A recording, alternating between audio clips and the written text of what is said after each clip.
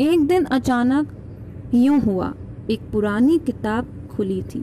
पन्नों के बीच एक सूखा पत्ता था जिसे देख मेरे होठों पर मुस्कान खिली थी।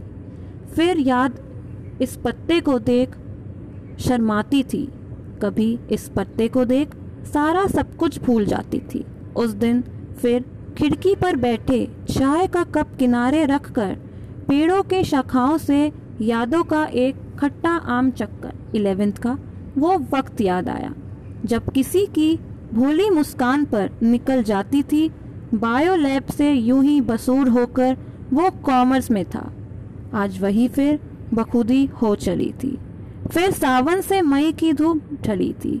इस धूप में घरों का नज़ारा हो या मोहब्बत से मोहब्बत दोबारा हो, और पेड़ों की तन्हाई को देखकर यूं शर्मा रही थी मानो उसी में तारीफों का पिटारा हो।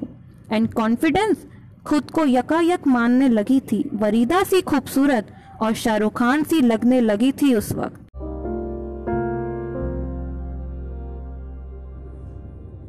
आज फिर एक किताब खुली जिसमें यादों का पिटारा था। कॉलेज का वो ज़माना, कुछ खट्टी कुछ मीठी, यादें सब प्यारी थी।